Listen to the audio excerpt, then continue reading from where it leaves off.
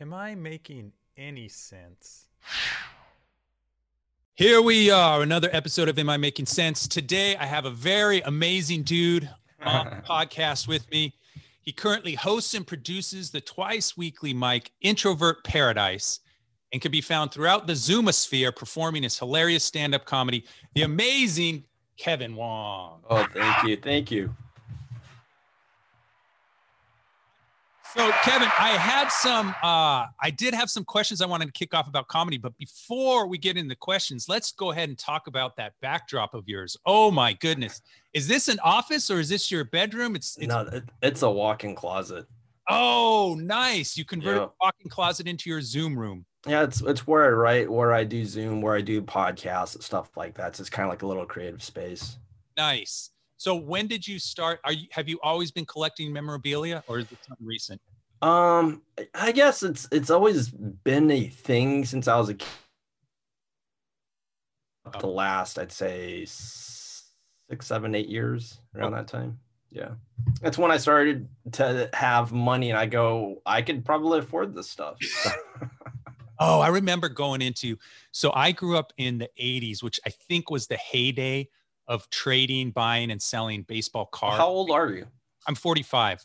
Okay, I'm 43. I just turned 43. So okay, great. So we're around in that era. So you remember going into baseball card shop? Well, card shops, comic shops, whatever. But I mean, it was big business back then. You know, people were buying entire boxes just to get. I remember the Ken Griffey. Like you remember Ken Griffey? 89 Upper Deck card number 1. Yep. That's right. Oh my God. Talk about a bubble. That was a sports paraphernalia bubble that I don't know that we'll ever see that again. Okay, so this is what I've learned about it. There's a good movie on Netflix called Jack of All Trades. I don't know if you've seen it. It's a kid that grew up, so he's like our age, but he remembers collecting stuff back in his day, and his dad owned, I think, like 3 baseball card shops out in Canada. And he was like, well, what? So he tried to sell the stuff that he kept, like these in boxes and like saran wraps and stuff. And they're like, yeah, I'll give you $20. And the guy's like, for which box? He goes, the whole entire box of cases. Yeah. And he's like, well, why is it only $20? He goes, these are all bullshit cards. Can we cuss on this or? Yeah. There's sorry. In custody on this. Yeah. So that's when he started to investigate what happened through the years. And he realized that, you know, it was just all a big bubble burst. Like you were saying, Upper Deck found out that the King Griffey Jr. card was the card, so they just started making all like sheets of them. So they knew that they're printing $40 just on the King Griffey Jr. card and just mass produced it all out there. When, you know, you look at baseball cards, like you only put a certain amount, and that's just why the value goes up, because there's only 20,000.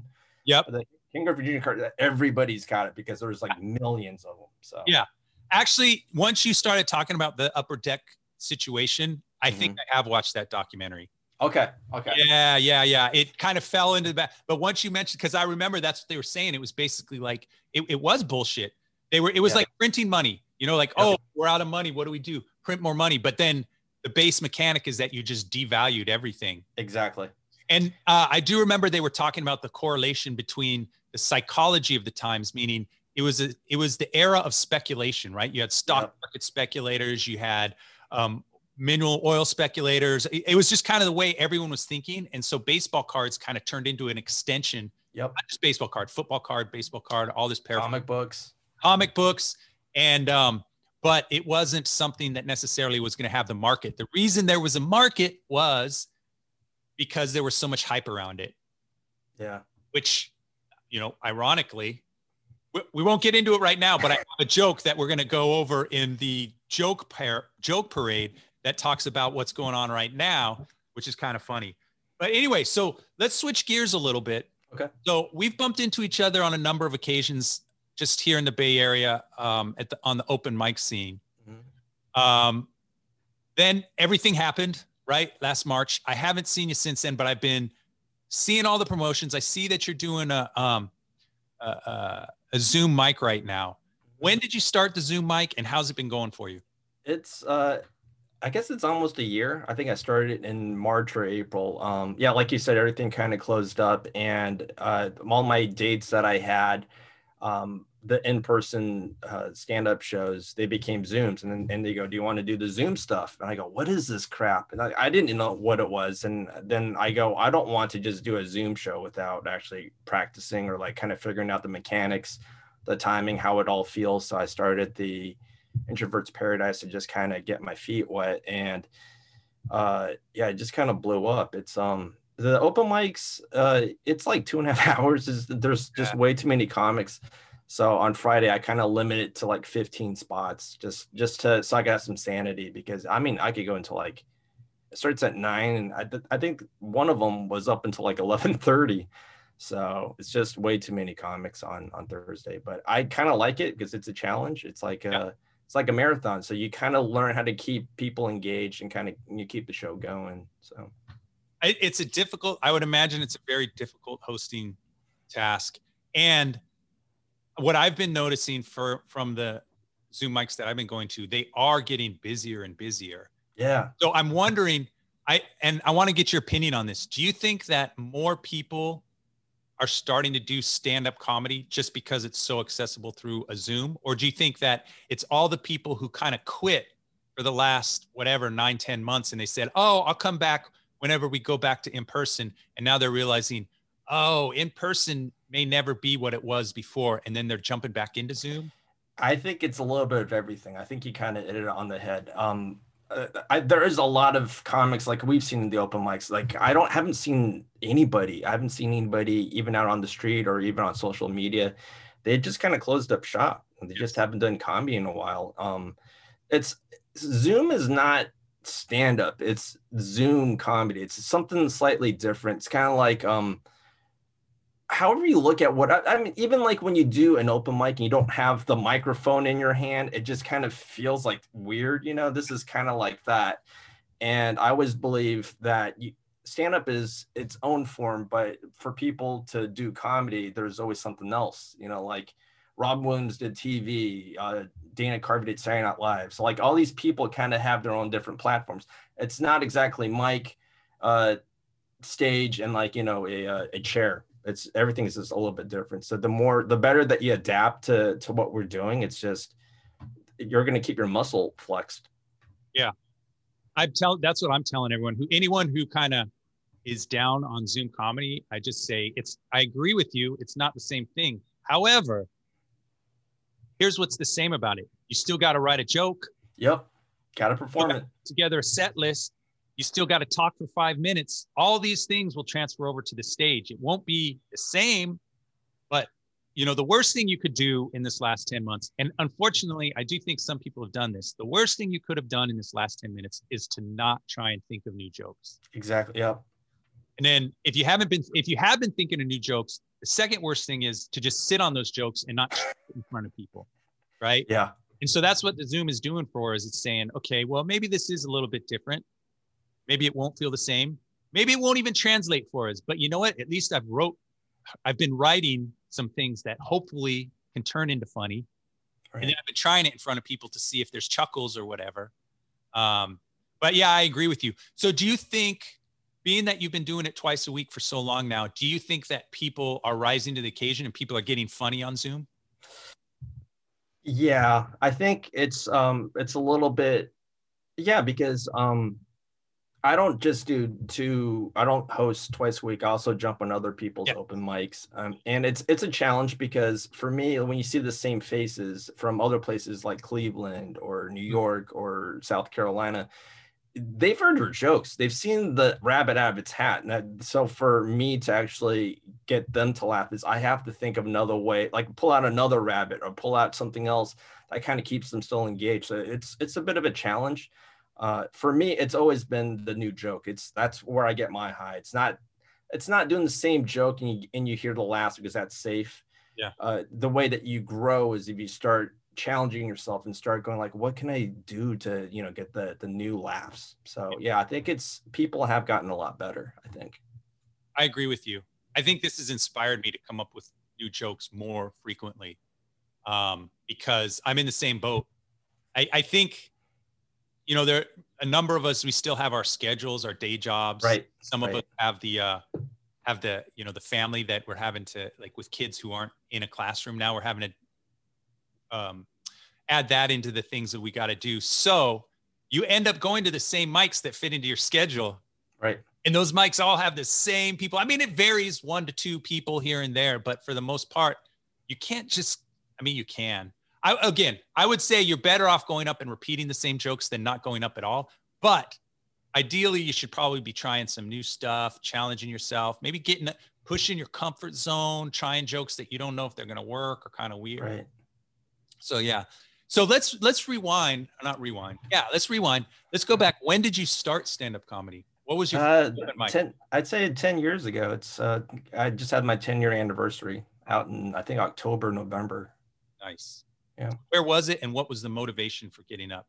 Tommy T's, Pleasanton. The motivation was my brother was getting married. He got married, and my parents wanted me to pay for the wedding. And I was like, why? Like, I didn't even think about it until I started talking it out loud. Then I realized, like, it's not my wedding, so why am I paying for this? Oh, that's a weird one. And the more I kept telling it, I noticed that people were still kind of hanging around listening to it, even though they've heard it several times. So I just kind of started expanding it, kind of got a little bit more creative with the story. And I was like, maybe I could do this. Maybe this isn't so hard. Went up and bombed. Bombed so hard, but all it took was just an audience member to like turn around, and she just goes, "Good job," and she winked at me, and I was like, I think, it wasn't that bad. That's all it took, just that wink. So this was a story that you had already told friends and family on a couple occasions, and then you tried to bring it onto stage. Well, yeah, part of it. The other part was I was like, well, my idea of what stand-up comedy is was not like what I had in mind. It was like, you're just funny on the spot. So for me, it's like you come up with whatever, and that's what I tried on stage. It just wasn't working. I realized you need a set. So then that's when I went into my set, so yeah, a little bit of both. When I started comedy, and I started just a couple years ago, so I'm way newer to it, but I had the exact same notion. I thought stand-up comics were getting up there and winging it. Yep. And then they would go good at pulling stuff out. And then I realized, actually pretty quickly, it was probably within the 3rd or 4th time I go, oh, these guys are repeating their stories, and maybe they're moving 1 or 2 words around to try and get it right. And then I would say, I got into a headspace where, like you, I like finding the new stuff. We all get excited about the new shiny thing, right? And I got in my head, I don't want to repeat a joke too many times. And so that became a battle with me where I said, no, you don't understand. You have to, even if you look out in the audience and you see that, oh, I know everyone here has heard this joke at least 2 or 3 times. Just say it again to make sure that you internalize all the timing, you internalize the words in the right order. So that was for the probably first year and a half was the biggest battle, just going, okay, it's okay to repeat yourself. Just go repeat yourself. And so once I got over that, I think things started, at least. Where are you now? Do you try to something new every set? Yeah. Okay. I do. I try to do there's some sets where I just go, oh, this is something I want to talk about with no expectations of making people laugh.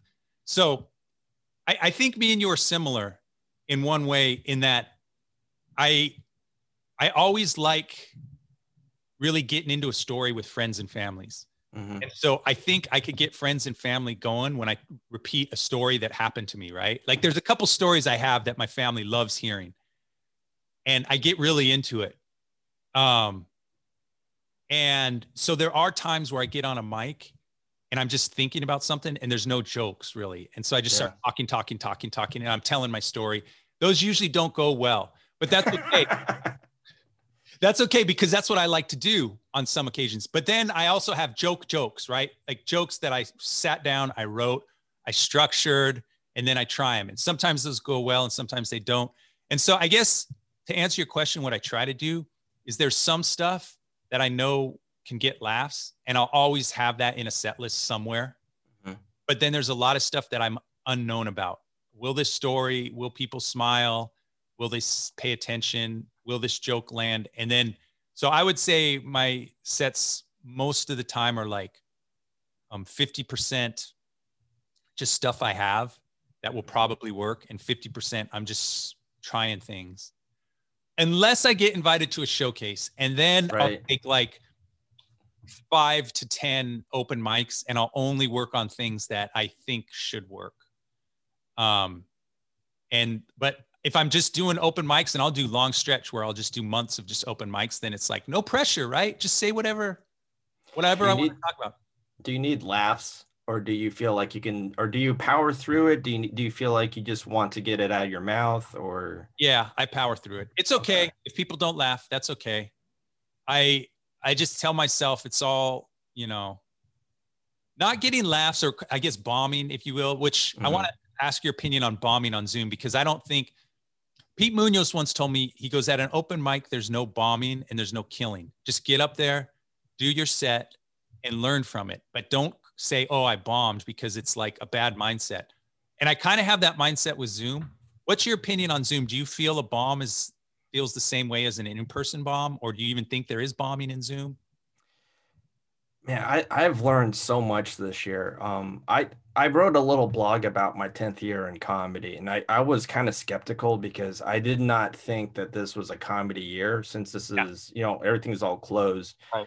I think I've done maybe 4 in-person comedy shows where I'm actually seeing an audience, and everything else has just been Zoom. Yeah. So a lot of my blog was about Zoom comedy, and I think with Zoom I feel more brave in a sense, because one, you're in your element. This is my safe zone. It's not like you're out in front of seeing all these scary people. Two, everybody's at a distance. They're just on my laptop. If I don't feel comfortable, I just end it. Yeah.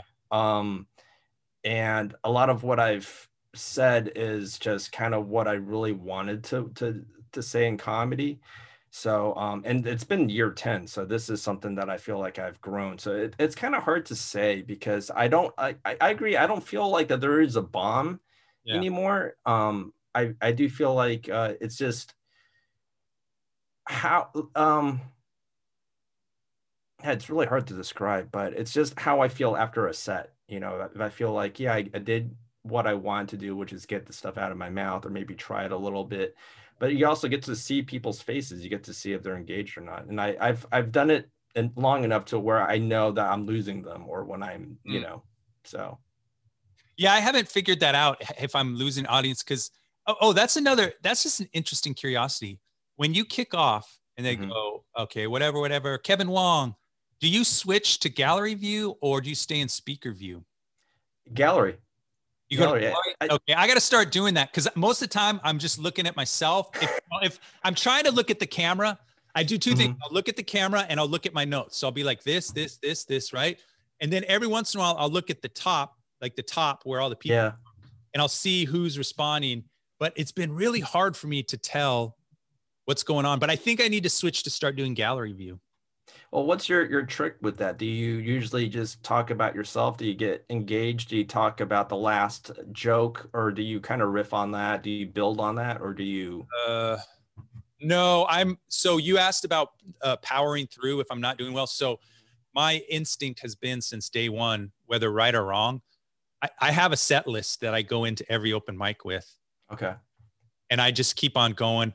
Like every once in a while, if it's really particularly bad, I might go into, I guess, what you would call a bomb type material. We go, wow, this is going good, or something sarcastic. Right. But I try not to do that. I try to stick to whatever I've written down. So if I'm losing an audience, I mean, it's only 5 minutes, right? Well, 5 to 6 minutes on most of these Zoom mics. So like, if I lose them, I lose them. And then it's just about me trying to get through the set. Yeah. So I guess I don't have any tricks yet. And my whole thing over this last year is, my true net positive is that, ironically, I feel more connected to comedy as a community than I did when I was doing it in person. Yeah, I agree. And the reason I say that is because, well, even like this podcast, right? Like me and you, we bumped into each other, but it wasn't a regular thing. Like maybe we would see each other, once a month, once every other month, whatever. But But then to do this podcast, it was so easy because I know like, yeah, Kevin's he's going to be agreeable to doing a Zoom. So whatever, we can do this podcast. And then, you know, you mentioned comics on the East Coast, in Middle America. Mm-hmm. Like I feel the last 2 podcasts I've done are with New York guys. And after this podcast, I have one with a Southern California comic. And so I just feel like the world is kind of shrinking for us when it comes to stand-up comedy. Yeah. And a lot of that's due to that Displaced Comics group that Nico put together. Yeah. I mean, that's huge. You know, I think 10 years from now, people are going to be like, they're going to be dropping Displaced Comics as like, oh, that's how I kept moving forward in comics. There's going to be a Netflix. No, you know what, Kevin, that wouldn't surprise me. If 10 years from now, like, let's see what happens to the people in the displaced comedy scene. Because there's 5,000 of us now, right? Or maybe there's even more now, like 6,000. I remember when it hit 1,000. Yeah.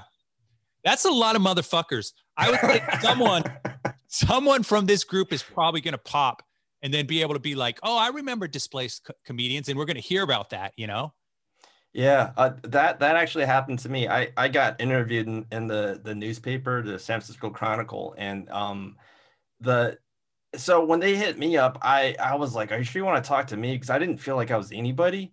Yeah. And I think they wanted a puff piece about how comics were so sad that the pandemic happened and we can't tell jokes out loud. And I was like, well, I'm actually having the time of my life because it's, you know, it's on Zoom and it's not the same thing, but I do feel so connected with all these people. If I want to go out to New York, you know, I got contacts now. Yeah. It's just, it made us, I mean, it would not have happened because when I do go out to a big city like Chicago, I have to learn the ropes. I have to like go do shows or hit up people like, hey, who do I hit up for a spot at this place? You know, it's not like, but now it's like you get to show your material in front of other people and they could vouch for you. It's just this connection of other people from other places. So yeah, that's how I felt. And I wanted to tell them about this place. I was like, this is actually a really, I feel like every time I do a in-person set, if I did 15 minutes out in Modesto, all new jokes, is because I tried it all on Zoom. Like I go, this is the new stuff that I'm working on. What do you guys think? So it's been a blessing. I actually enjoy this right now. Yeah, no, I'm the same way. And then, so you've done a live show, so that's great. Mm-hmm. It goes into my next question. You did jokes that you worked on and honed in Zoom. Yeah. Did they work in person? Yeah, it's did one in Modesto, did one out in Santa Cruz last Friday. Yeah, it's a little bit different than the one in Santa Cruz because it's in cars. You know, everybody's in their cars, so you get a lot of like flashing lights. It's not quite like laughs, like ha ha ha, but you see like people flashing their lights. So it's a little bit, you're like, okay, that's a response. Right. So you just kind of like mentally tell yourself when somebody flashes at you, that's a laugh. Okay, good. So I want to ask about the name Introvert Paradise. Do you categorize yourself as an introvert? Absolutely. I think it has been paradise for me. You know, that's why it's been fun, you know. Like, wouldn't you say this? Are you an introvert, Matt? I'm a oh man, we could talk so long about this. So my wife came up with this thing where she read something about there's people who are introvert, extrovert, introvert, out, extrovert, extrovert, introvert, something like this. And what she means by that, or what this article meant, was given the context, you behave a certain way. Mm-hmm.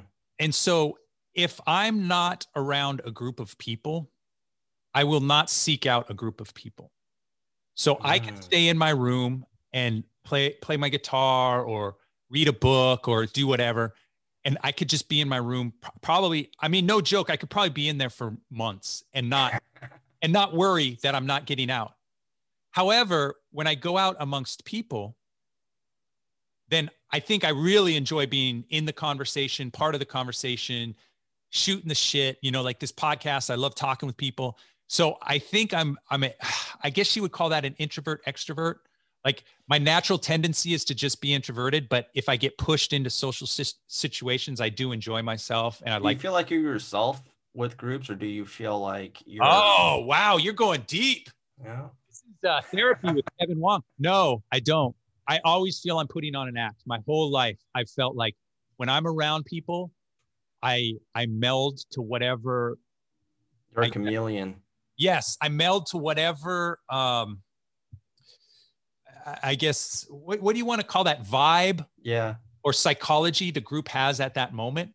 Then I tend to really blend in. So I don't know, and this is a problem with stand-up comedy, and so we could talk for a long time. This is a problem because I never want to be known as a pandering comic. However, I do think I try and read rooms and I try and read audiences, and I sometimes change or adapt things a little bit in the hopes that it lands better with a certain group of people, which is debatable. That might be a good thing. That might be a bad thing. I don't know. So what about you? Where do you fall on the spectrum with introvert, given what we just kind of talked about? Regarding your situation of being in a crowd, do I feel like myself or what? I tap out. If I don't feel like this is my type of people, I tap out. I'll just say, all right, I'll see you guys. I just leave because I don't want to be in that mindset because it feels like it's brainwashing. Like you just want to just to fit in. I mean, like I said, I just turned 43. I'm too old for this, you know. I feel like at some point you know who you are and you have to stay true to who you are. And like let's say if you get caught in a situation with like your friends and you're out in a massage parlor and the cops bust in, you're a part of that crew. Like people see you with, you know, in handcuffs, or would you go, you know what, I don't feel comfortable. Yeah. Tap out. So that's how I see it. Yeah. No, that is a good point. I do think if it were to come to criminal activity, I hope I would bounce out. but I don't know. So I've always kind of I've always been like, maybe the reason I'm introverted and like being alone is because when I'm around other people and I take on that psychology, it exhausts me. Yes. Yeah. But that's a great word. Yeah, I think you're right. As you get older, and again, like it's been 10 months now. I don't know how I'm going to act around other people. I mean, I have my wife and my 2 kids and then coworkers, all my coworkers, it's all Zoom. It's been Zoom for 10 months now. And so we aren't necessarily going out for lunch. We're not going out for drinks after. So I don't know how things are going to be when I get back to just getting out there. But I do agree with you. The older I get, the more I'm kind of like, I don't care. I'll still hang around with people, even if it's that I'm not vibing. Maybe I'll just watch and observe and think like, well, is there anything funny here I could write a joke about? But, I will say this. I am getting, as time goes on, I am getting more comfortable with just writing a joke and then whatever happens, happens. I don't change the joke. I just throw it out there. And if people like it, they like it. If they don't, they don't. So that leads to another question I had for you. Where do you find most of your premises and most of your material? From within. It's, you know, if people say something and it strikes me as different, and you know, like they'll say something and you just don't feel like it, that it's coming from a right place. It becomes material. Then I start dwelling on like, why did he say it like that? Or why did she do this to me? So then, you know, it's just all mental. I fantasize about it, and that's kind of where I get some of the material. Other stuff, like it happens. It happens, or you put yourself in a situation, and it just becomes material. Then you find the funny in it. Sometimes the stuff happens, it's tragic, and even though you may not know it, but years later you realize it's comedy. So yeah.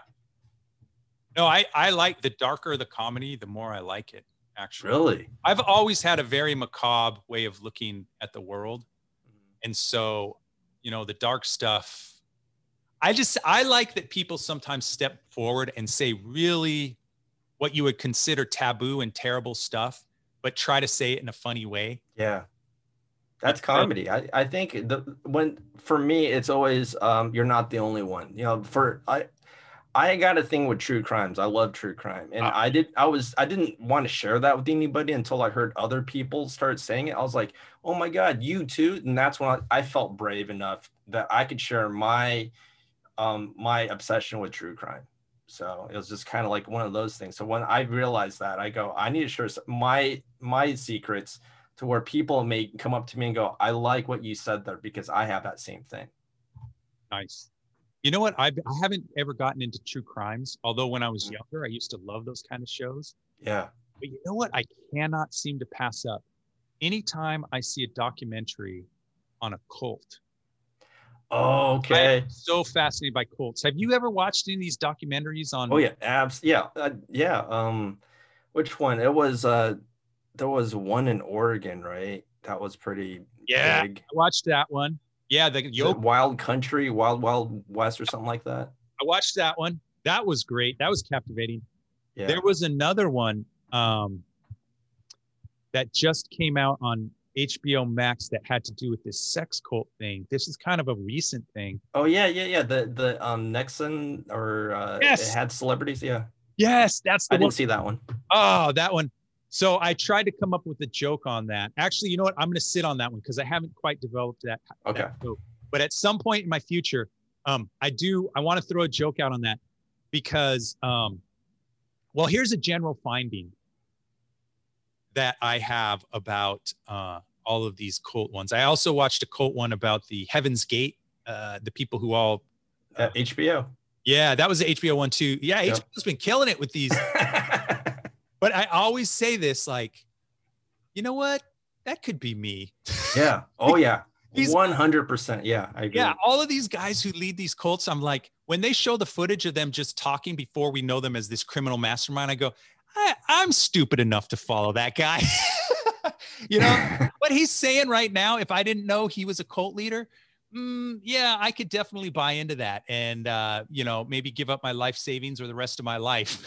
Yeah, that's why I tap out. I tap out when I'm with groups and it just doesn't, I'm not vibing with them. The same way, I just felt like it might be a cult type of feel. So that's why I tap out. Oh, there's so much cultish behavior in mainstream thinking. Yeah. You know, and as comedians, I think it's almost obligatory to point that out when you see, like, you know, this political stuff, which is why so many comedians gravitate towards politics, because there's so much hypocrisy. Now, if you're being intellectually honest as a joke writer, the hypocrisy spans every angle of the political spectrum, right? It just doesn't end at Trump is a bad guy. Like there's nonsense across the board. Yep. But I think we're all drawn to that because I think it's kind of on us to point out the hypocrisy and the silliness of so many things and say, hey, is what we're doing here kind of less organized and tidy society, or is it more cult-like, you know? Yeah. We see it over and over again in the news cycle where things you look at as a comic and you go, that feels like a cult right now, whatever's going on. So yeah, let me see. Is there anything else I want to go over here? So do you have any, oh yes, there's another thing I wanted to talk about. So you've done in-person mics. Yeah. You did the one over in Santa Cruz. Yep. So already you're okay going out and doing in-person mics? I'm not. You're not? I'm really not. I mean, I have so much regret afterwards. I pretty much self-quarantine right afterwards. I'm like, all right, I'm not going to hang out with anybody for 5 days or so. Okay. But yeah, there is that little bit of guilt. And there's that little bit of like, am I, all right, is that a scratchy throat? And why am I fatigued? You know, like all that. It's all mental. Yeah. Am I ready? Not really. I don't think I'm really ready, but if the opportunity is there, I have a hard time saying no to a lot of stuff. So. No, I hear you. No one's asked me to do an in-person one. I probably would say no at this point. I would want to see, I think I want to see more, the vaccine go out more. I realize I don't think COVID is ever going away. In fact, I read an article the other day that said that more likely than not, as our immune systems evolve, and the COVID virus evolves, it's probably going to turn into more of a common cold. Wow. But it's not necessarily going to be going anywhere because even this vaccine that we have, it's not forever. It's not like your whatever that is, the meningitis shot where you take it and like, okay, good. No, that's not it. It's like, this is the flu season. You get your COVID inoculation, but then another season later, you're still vulnerable. Well, it's been a year later and there's already 2 new strands, right? There's one coming out in South Africa and the other one's coming from, where was it? UK. Yeah. So yeah, it's already mutating. So yeah. So I don't think it's going anywhere, but I would like to see, given, you know, just how things have been going in California, I'd like to see more inoculation. So I don't plan on getting out there probably until the end of summer, late summer. But then where do you think the open mics are going to be happening? Do you have any thoughts on that? I don't think Zoom's going away. I think Zoom is here probably indefinitely. But do you think bars are going to be opening up their doors to stand-up comedy? I mean, there's stuff that's going on right now. There's Oakland, there's one out by I think like a pier, like a harbor. Milk Bar, they're doing their outdoor stuff. It's like it's pretty much on the sidewalk. You know, you got stuff like that. So yeah, I think it's slightly evolving. I mean, I love producing shows, and I've for some reason, I don't know why, but I still look, you know, and I found a couple of spots. I go, this might work. You know, there's enough distance from people and you're outside. There's a tent, like there's an overhang, so this might work. But yeah, there's a lot of opportunities out there. It's just a matter of if you want to do it or not. Yeah. Yeah, I think I'm hoping that it'll be part of the healing process in the sense that in order to get people out, we'll be able to produce stand-up comedy shows, and then people want to come to bars, want to come to restaurants and get back out there. My fear is probably like, are a lot of these bars that we used to go to going to be open when everything comes back? Because I know a lot of people had to walk away from leases just because they couldn't afford them. Yeah, it's going to be a new spot. I think it's going to be new owners, new location, new setup. I think anybody that wants to have comedy, live comedy, they're going to have to adapt to what's going on now. So it's kind of like restaurants, how they're adapting to, you know, the situation. Definitely. Cool, man. Hey, I want to get into a new segment on this podcast. So this is experimental, and I think you're a good one to have on because I just talked about, I don't care about bombing, about not getting laughs. So what I've done here is I'm going to start adding a joke parade to the podcast. So we have a chat window here. Okay. I'm going to throw out a joke, and then you'll read a joke, I'll read a joke, and then we'll just riff on it. Okay. So I'm going to drop the first one in for you. This is pretty tame. This is my going into the news to do a commentary. Let me make sure I have this worded right. Okay, here we go. I'm going to drop this in. You can read this one. I'll read the next one. The GameStop stock story has broken another record. For the first time in history, hack comedians have written all the jokes possible. There's been a lot of GameStop jokes. And I think I've heard enough GameStop jokes. Do you know what's going on with GameStop? And how many jokes have you written about it? Zero. I've not written. Well, for me, it's if it happens like a one day thing, I think I opened it with in Santa Cruz. It was you know, how many people got their stimulus checks, how many people, whatever, is like how many people sold their GameStop stocks. You know, it's just like one of those things. It's just I think if it's a day, I don't think it's gonna last. But if it's been going on for like a week or two, then that's when you go, there might be something that's got a little bit of life that I can, you know, milk. Yeah. The other thing, so that's another part of writing jokes where I go, this is just a momentary bubble. Yeah. So a big one for that was the last presidential election, the grab them by the pussy comment, right? So that went out, and within a week, probably every comedian had at least 15 jokes on that particular thing. But if you were to listen to them now, you just go, whatever. And that's how I feel about GameStop. But let me follow up that joke with this joke. In other news, the current administration has required that every podcaster, vlogger, and blogger must now offer a reaction to the GameStop stock story. If your podcast, vlog, or blog does not contain an ignorant opinion on the GameStop stock story, you will be prosecuted to the full extent of the law. That's the other thing I see because I'm into podcasts. Everyone has had their hot take on it. How do you feel about GameStop? Do you feel like it was like it's kind of a scam, or do you think they exposed something like a loophole? Yeah, there's a double standard. And I think it's the same thing that was exposed in the 2008 real Election? estate bubble burst.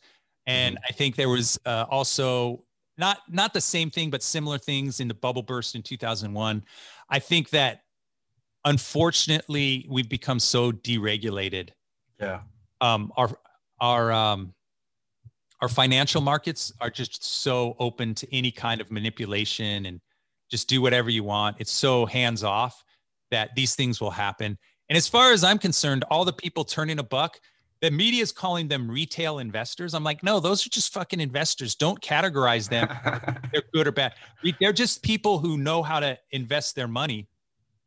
They're not hedge fund guys. So really the story is that these, what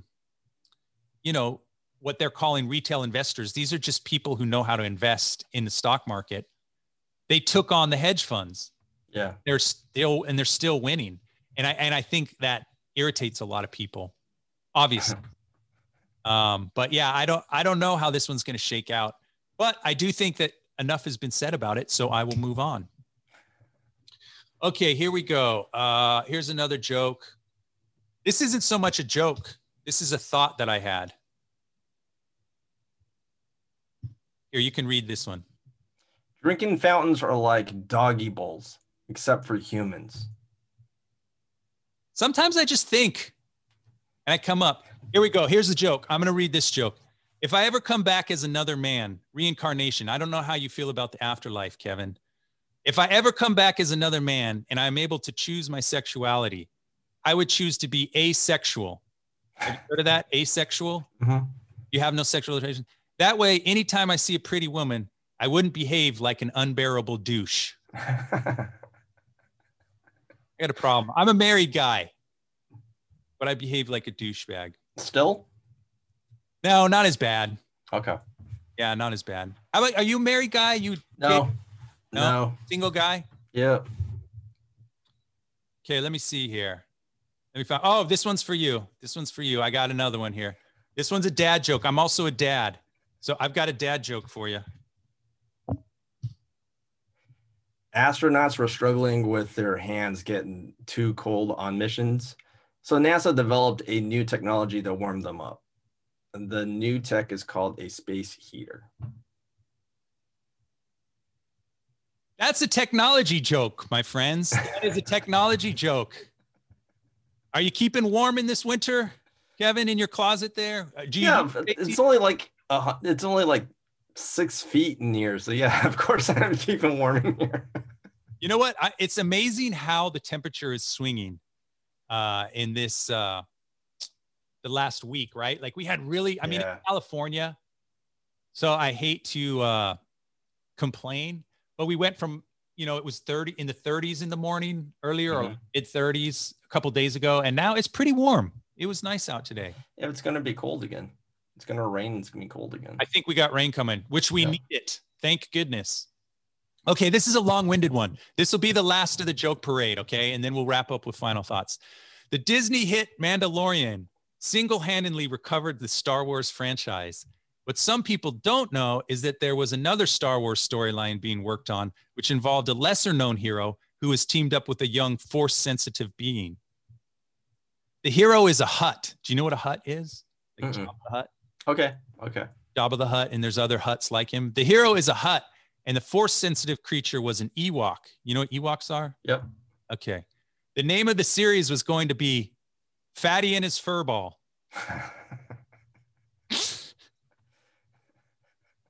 I'm a big fan of Mandalorian. I don't know if you like Mandalorian or not. What's going to happen in season 3? Well, okay. You know what? I'm glad you asked. I'm the guy to ask. So Boba's back. He's a badass. Now he's a Hutt, right? Yep. He's getting his own series. So, and he actually takes over what was Jabba the Hutt's crime ring or whatever. So is he a Hutt? No, a Hutt is the big fat, the Jabba the guy. So it's not the chair that he sits in. Well, they got another chair for him, it looks like. They got some other kind of throne type chair. But with as far as Darjin goes and this strain of the story, we don't know for sure, but here's what I can speculate. So I actually did a number of Mandalorian themed podcasts.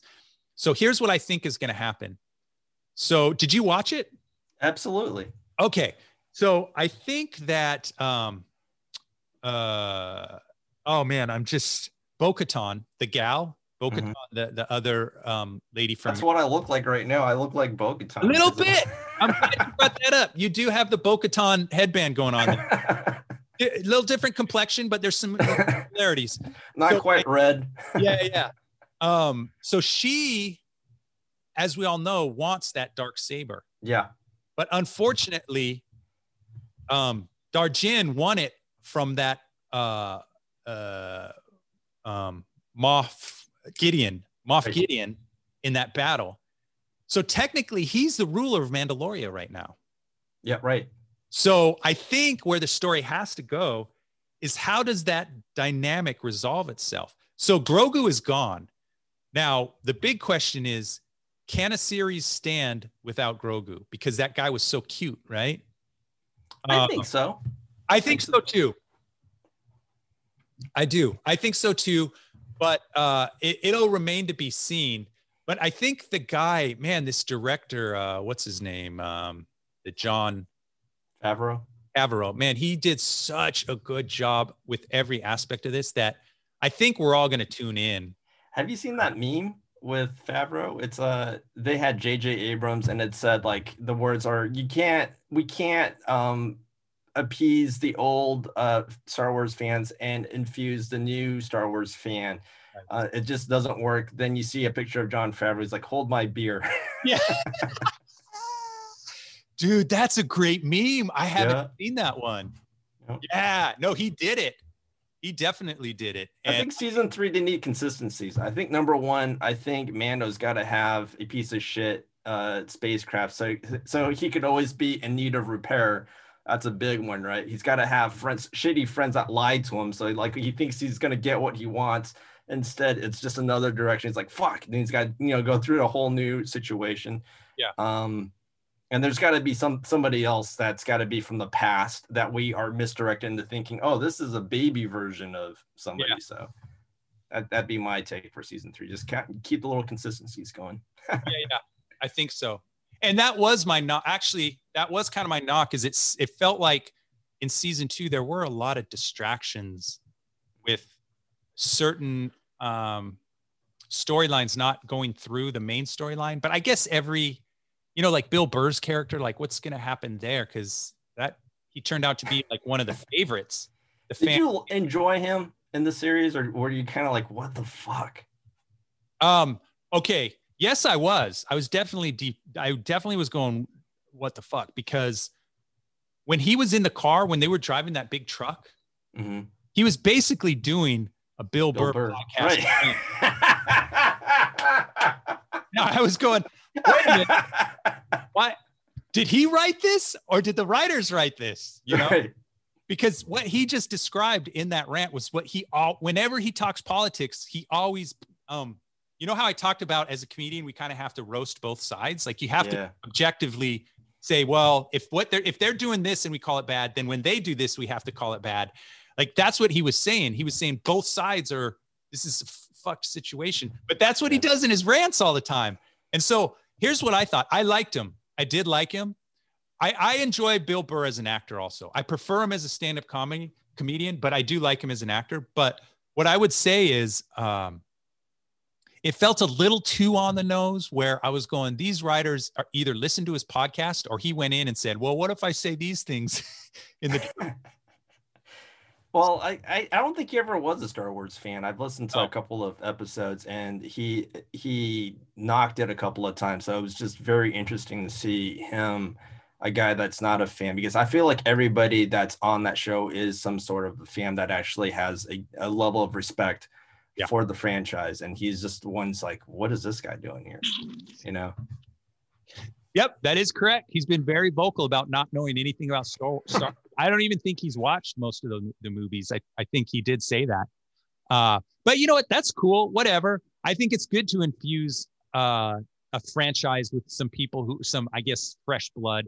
But yeah, I would say everyone who was on the production side, whether it was the writers, whether it was the special effects teams, the directors, they were all like really into Star Wars, which is good for us, the fans. So anyway, I think we're going to go ahead and close this out. Kevin, this was a real pleasure, my friend. Thanks for letting me do this. Yeah. So anyone who's into comedy, whether you like watching comedy, whether you like doing comedy, please check out his podcast. You can find them listed on displacedcomedians.com in the big spreadsheet. It's Thursday and Friday. It starts at 8 o'clock, right? 9 o'clock. Okay. The 9 o'clock start. And hey, pack your lunch, guys, because he's got a lot of people wanting to do comedy. So definitely show up ready to play. Is there any other promotion you want to go over before we wrap it up? No, just most of the stuff's on kevinwongcomedy.com. It's on the website.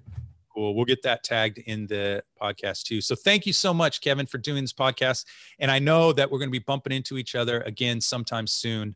Come do my Zoom open mic. I will. You know what? So